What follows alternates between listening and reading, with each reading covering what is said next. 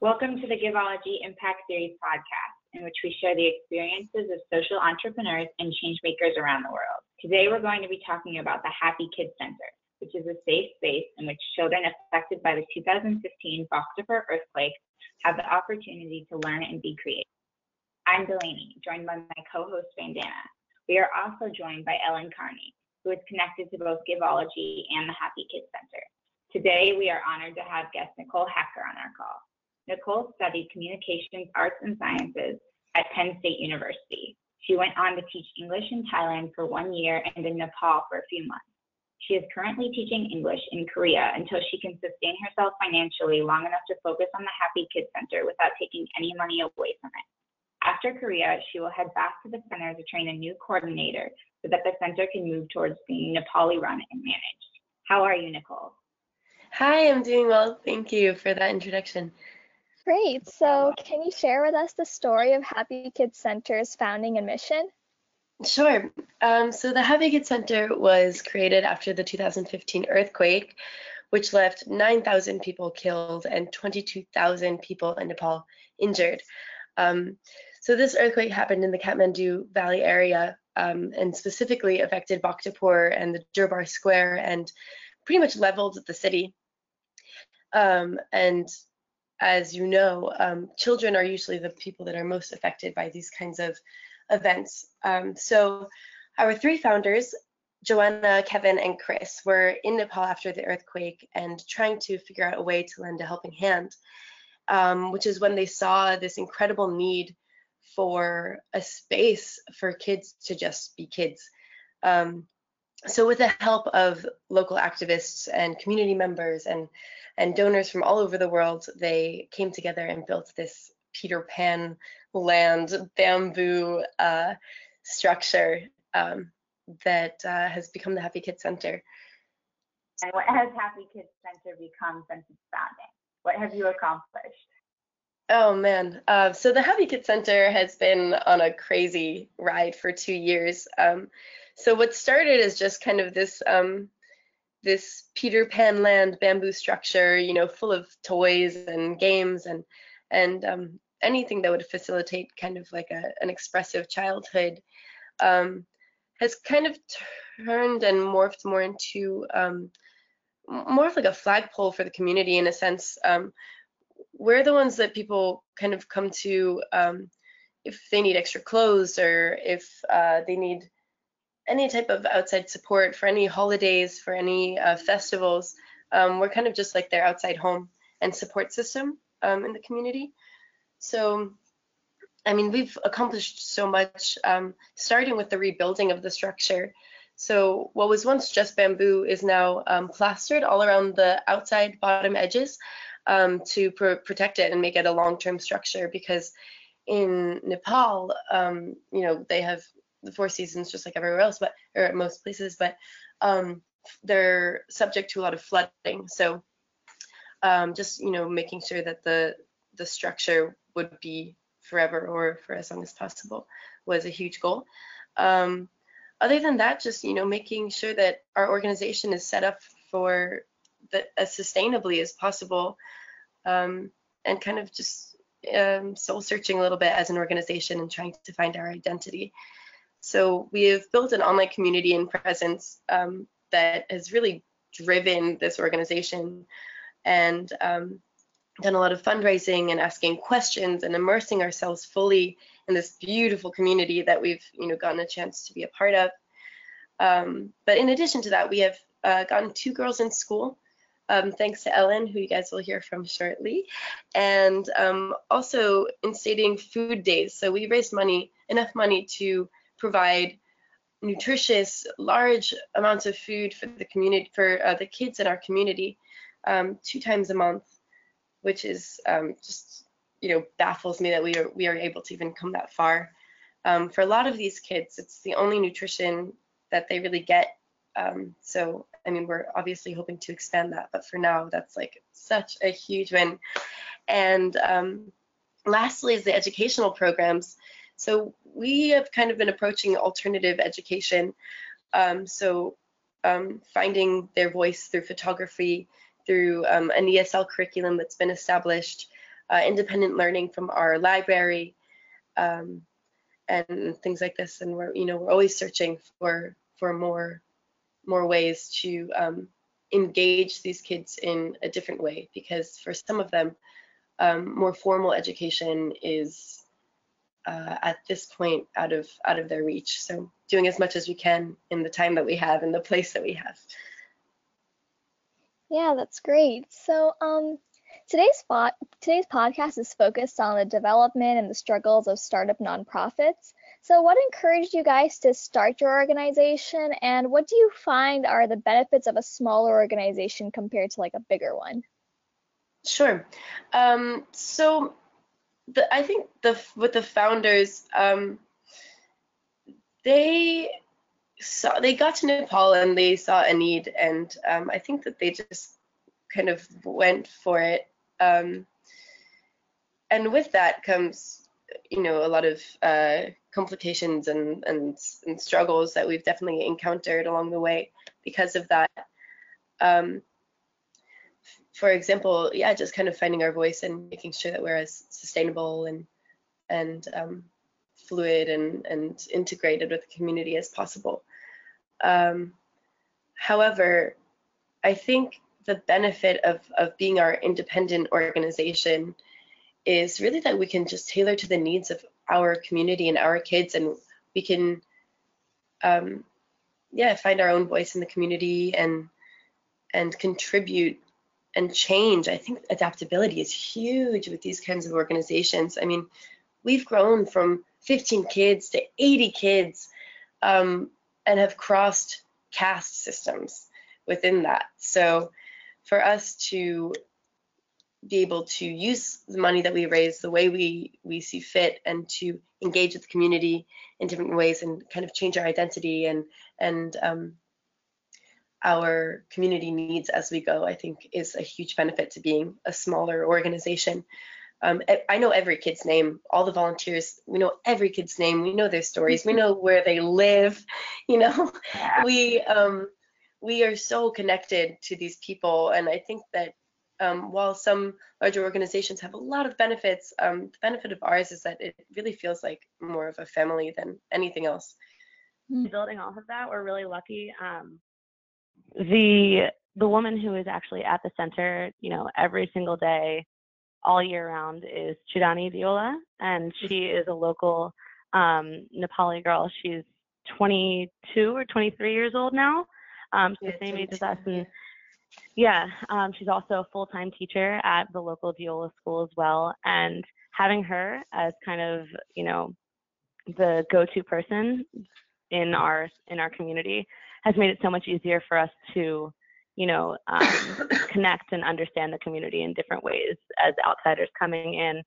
Sometimes it's really tricky. There's a lot that we don't understand about the culture, especially like Nicole said, with the caste system. I'm not sure how much you guys know, or the listeners know about the caste system.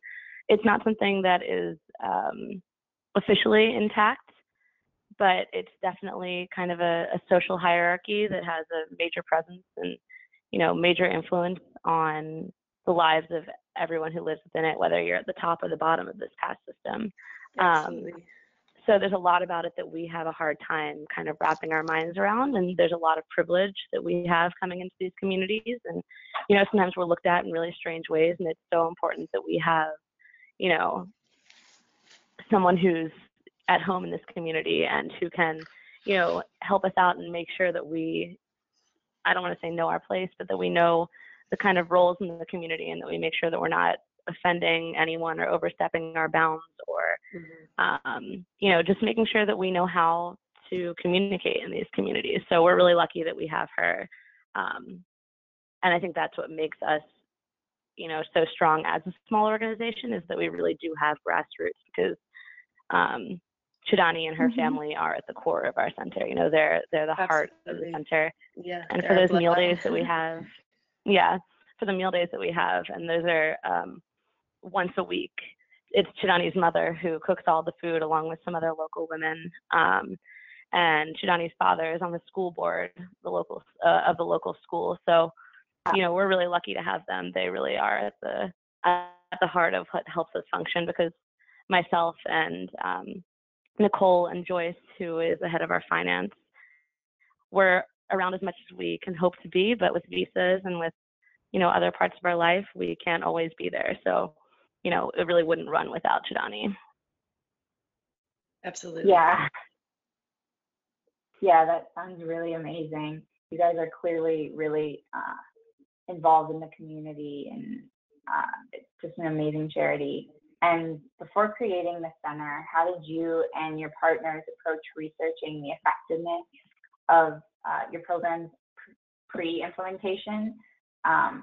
In other words, like, how did you qualitatively choose what programs the Happy Kids Center would provide so that they can make the most impact on the children? Or did you choose a more unconventional route and just experiment as you go? So the Happy Kids Center actually started a little bit unorthodox because of the circumstances after the earthquake and the limited time that the founders had because of visas, etc. So really, with the help of, as I said, the community and the local activists and volunteers, it was kind of built, and there's been some trials and errors along the way. But we've made a pretty good point since the first time I arrived to ask the parents what they think our role should be. So we've hosted a few parents meetings where actually mostly only the mothers will come, and we'll have some duchia tea and some cookies, and invite some. We invited the board of the principal of a local school to come and speak, and a local businessman, and a woman from a local women's center, to all come and talk about, number one, the importance of education, and to ask the questions and have this community discussion about, okay, this is here, how can we best benefit you? And while those questions are so useful and we got a lot of insight, there's also some things that are really hard to put into words. Unless you're there and experiencing it every day, some things seem so normal. So to think to ask questions about them can get lost sometimes. So we established for a short time a photo voice project, which is a type of ethnographic research where pretty much we give cameras to the kids and we say, okay, go take some photos of your community, of your friends, etc. And then we look back on the photos and have the kids talk to us about the photos, so we can really see what they're seeing and have them explain in their own voice how they really want to be represented to the international community, which is, I think, really important, especially when working with children. There can be so much misrepresentation and lack of voice. So I think that one was a really big win, and that gave me personally a lot of insight into how they see the world and how they see us specifically at the Kids Center. Yeah, I guess like just continuing to ask these really important questions, and a lot of figuring it out on the way, definitely.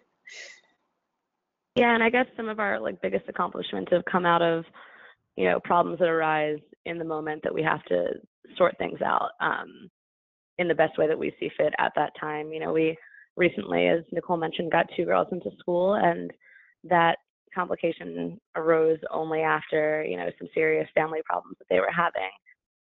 And it was either we'd take action now, we had already been trying to create some kind of program around getting kids into school and getting them sponsorships. And we had a lot of good ideas floating around, but until, the pressure was on and we either were going to see these kids working in the street or going to school, we threw something together, and we've really ironed it out, and it's working pretty well now. So we're hoping to be able to get some more kids into school next year. Absolutely. But it is one of those things where we're working as we go, and as horrible as it is, sometimes our best programs have come from the worst circumstances. Yeah, wow.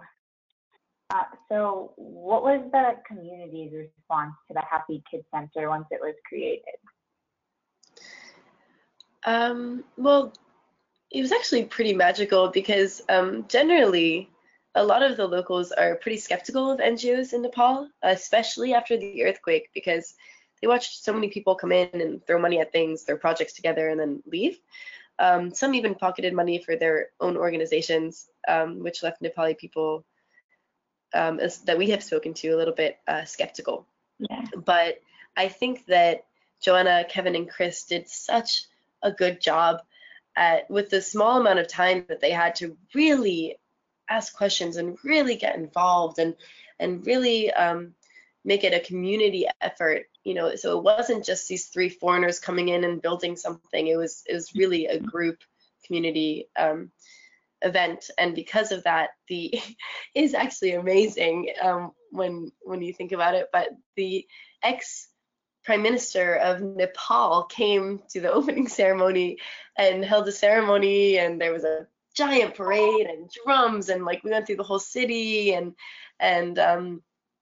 yeah, everyone was dressed beautifully. I mean, it was definitely an event of the town, all coming to this and cutting the ribbon, and yeah, I think people really trusted us from the outset, which has led to our success, I think, as an organization.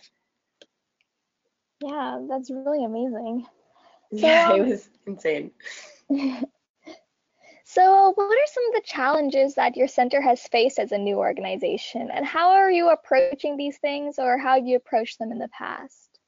Yeah, so I'm gonna definitely ask for some expansion from Ellen on this, but as she's been on the ground and dealt with a multitude of unfathomable scenarios over there. So working with children has its own challenges, but starting as a new organization in general is also an interesting combination. So there was definitely a lot of political changes within our community, challenges with us personally for visas and with volunteers, and trying to balance, always trying to balance what's best for our kids and also bringing in volunteers. So volunteers are the basis of everything that we do. I mean, without them, we would not exist at all. And they've been an absolute blessing. People have gone over and beyond expectations. But with that comes a lot of new people and a lot of changes, and we always just have to check ourselves and say, okay, what is best for the kids? Is it okay to keep having as many people coming in? And we've definitely had to make some changes within our organization, kind of only asking for more long-term volunteers with specific projects. When we had to rebuild the structure, we just kind of have to problem solve and think on our feet and get creative a lot of the times, which has thankfully turned out really, really well for us. And I, when it comes to the more interpersonal things, I'm going to ask Ellen to jump in here because she's experienced quite a bit of things at the Happy Kids Center. So Ellen, you can take over from here. Yeah, so I was there for about 4 months this past winter into spring. And my first experience there was, I guess, 2 to 3 months. And, it was a lot of fun and a lot of, it was definitely heartbreaking, walking through there where the children live, kind of in the slums, and kind of seeing the living conditions and adjusting to what life in Nepal is like. But going back the second time, having an idea of, the community and, the lifestyle there, I'm not just saying it was necessarily easier, when you see your kids rummaging through the trash in order to make ends meet to, feed their families every night. It doesn't get any easier seeing that, but you do become more well-adjusted to, just the way that the society works. However, I think the more time that I spent there this year, the more that I saw kind of the really intense cultural differences that you don't quite pick up on in the short term. So earlier this year, I attended a child marriage, and that was a really strange thing to experience. A couple of our girls from the center one was 16, one was 18, I guess, and they were, arranged to be married and taken out of school, actually. And this is because their father had died from an entirely treatable disease the year before, and their family couldn't afford to live any other way. And so, I'm walking into this, and it had already been planned, already been arranged. And Nicole, myself, and Joyce, and a couple of other, people who are involved with the center and just involved in the community, we tried to do everything that we could to stop it. But our hands were tied because, as we said, the core of what makes Happy Kids Center work is that the community respects us and we respect the community, and we have a relationship where we're not here to change anyone, and we're not here to change the society or the community or fix it.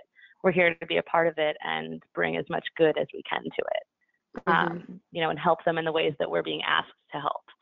So all that I could do in that situation was be there for the girls and support them and visit them in their new homes and, talk to them about things that in that society aren't necessarily talked about, but are going to be what keeps them physically and emotionally safe in this really strange time in their life. So that was definitely one major challenge, was in a Western society, of course, that's something that we would jump in and say, no, this is absolutely not acceptable. You could call the police or call child services, but in this community I didn't have any of those options. So I, had to be there and experience that and just be as supportive as possible, witnessing something that I never thought that I would witness, or, be accepting of. And I'm certainly not accepting of the culture around it, but in that situation I had to be accepting of it. So working in a community that's so different from our own, I think that's a major challenge, and trying to wrap our mind around these differences and these things that I'm witnessing that to me feel absolutely abhorrent, but in their society is a cultural practice. That's definitely something that creates a major challenge for Western, especially Western women to be witnessing. However, with that being said, now we're working on a program to try to work with the girls who we think could potentially be married off young, and hopefully be empowering them in a way, both like personally and financially, so that may not happen. Also trying to create a education sponsorship program that will keep the girls in school, and that families won't have to marry their girls off young for financial reasons and things of that nature. So that's definitely one of those things that you never get used to, but we're doing everything in our power to be preventative so that we don't have to step in and, kind of be entirely destructive of our place in the community. And then kind of with that in mind, also just the political challenges of the caste system. And sometimes it's hard recognizing that Chidani, she's a powerful person, she's a absolutely amazing person, but that sometimes she doesn't have the power in these political situations because of her caste, or that sometimes me going with her or going with their father gives them kind of more power in situations when I'm standing there having absolutely no idea what's going on. These things are really frustrating because their intellectual ability and they're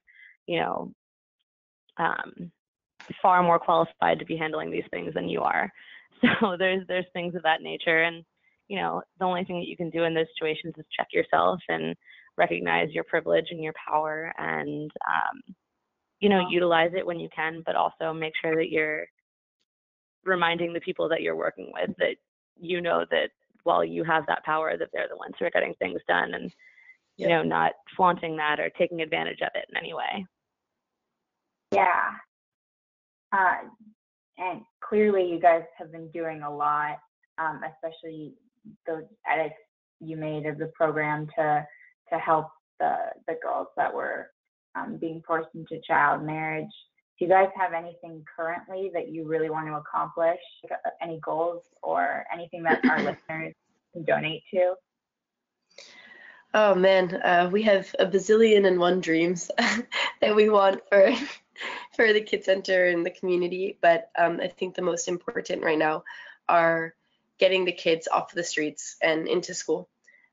developing a health program, because like we said, some of these parents are dying from the most treatable diseases. Like it's heartbreaking. I mean, yeah, it's health for the kids and their parents is extremely important to us, and the program to help end child marriage is something that we're working on a lot internally. It's really important for us to keep Nepali run and Nepali managed, so training as many locals as we can so that they can be as self-sufficient as possible. It's really important for us, and Ellen, thank you for elaborating on that more, but it's really important for us to not come in and just be these foreign leaders. For me, it's really important for them to see themselves as leaders in their own communities.